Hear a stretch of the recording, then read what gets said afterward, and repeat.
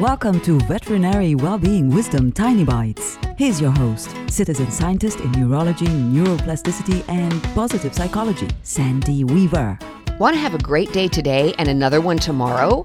Want a whole string of great days? Start each day with the intention of loving every single person you deal with.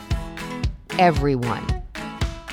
Yes, it's true. Some people are tough to love. For those people, stay out of the details of who they are and remind yourself that they're just doing the best they can do in the moment. Love them anyway, and before you know it, the best they can do in the moment will probably start getting better.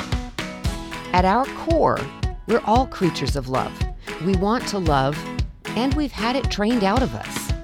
Remember that you are love, and you can choose to love even the most unlovable person.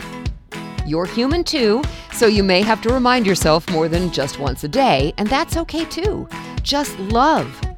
That takes care of so much. For tools to create more success in your life, visit centerforworkplacehappiness.com. Want more tiny bites of veterinary well-being wisdom? Subscribe to the podcast and share it with your friends. And there's lots more at centerforworkplacehappiness.com. Here's to your well-being, one tiny bite at a time.